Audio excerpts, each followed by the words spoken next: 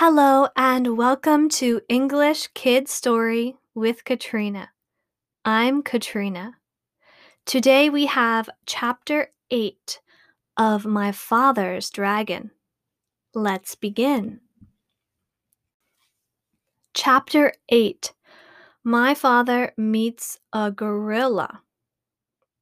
My father was very hungry, so he sat down under a baby banyan tree on the side of the trail and ate 4 tangerines. He wanted to eat 8 or 10, but he had only 13 left, and it might be a long time before he could get more. He packed away all the peels and was about to get up when he heard the familiar voices of the boars. I wouldn't have believed it if I hadn't seen them with my own eyes. But wait and see for yourself. All the tigers are sitting around chewing gum to beat the band. Old Rhinoceros is so busy brushing his tusk that he doesn't even look around to see who's going by. And they're all so busy they won't even talk to me. Horse feathers, said the other boar, now very close to my father. They'll talk to me. I'm going to get to the bottom of this, if it's the last thing I do. The voices passed my father and went around a curve, and he hurried on because he knew how much more upset the boars would be when they saw the lion's mane tied up in hair ribbons. Before long, my father came to a crossroads, and he stopped to read the signs. Straight ahead, an arrow pointed to the beginning of the river. To the left, the ocean rocks. And to the right, to the Dragon Ferry. My father was reading all these signs when he heard paw steps, and he ducked behind the signpost.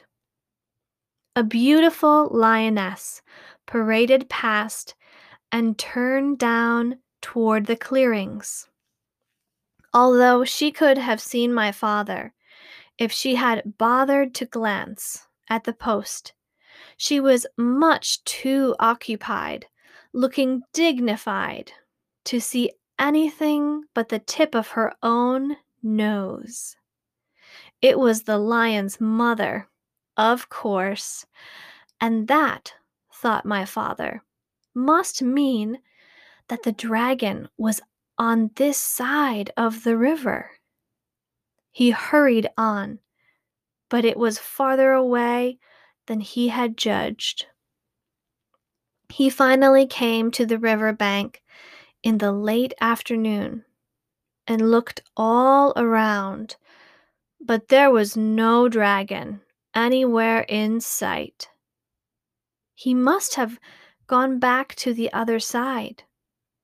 My father sat down under a palm tree and was trying to have a good idea when something big and black and hairy jumped out of the tree and landed with a loud crash at his feet. "Well?" said a huge voice. "Well, what?" said my father, for which he was very sorry when he looked up and discovered he was talking to an enormous and very fierce gorilla. "Well, explain yourself," said the gorilla. "I'll give you till 10 to tell me your name, business, your age, and what's in that pack. and he began counting to 10 as fast as he could. My father didn't even have time to say, "Elmer Elevator, Explorer," before the gorilla interrupted. "Too slow.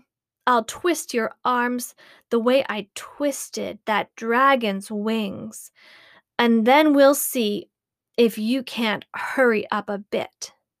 He grabbed my father's arms, one in each fist, and was just about to twist them when he suddenly let go and began scratching his chest with both hands. "Blast those fleas!" he raged.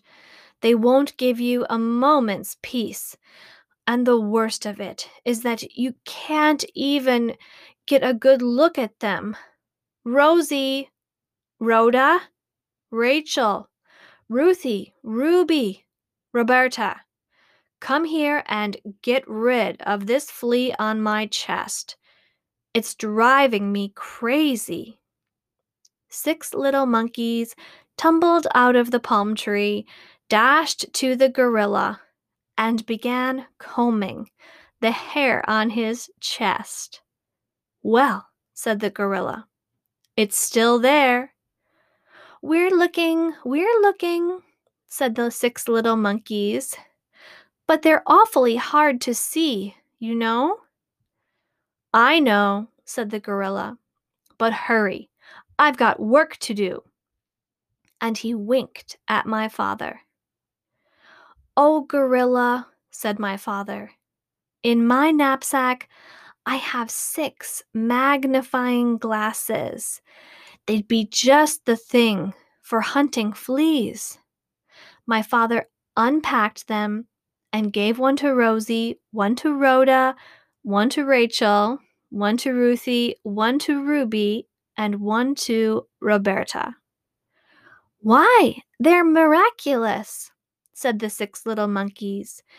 "It's easy to see the fleas now, only there are hundreds of them." And they went on hunting frantically.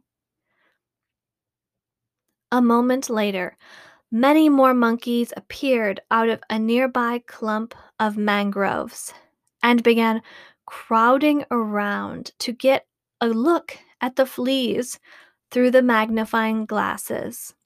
They completely surrounded the gorilla, and he could not see my father, nor did he remember to twist his arms. That's the end of chapter 8. I'm Katrina. Thanks for listening.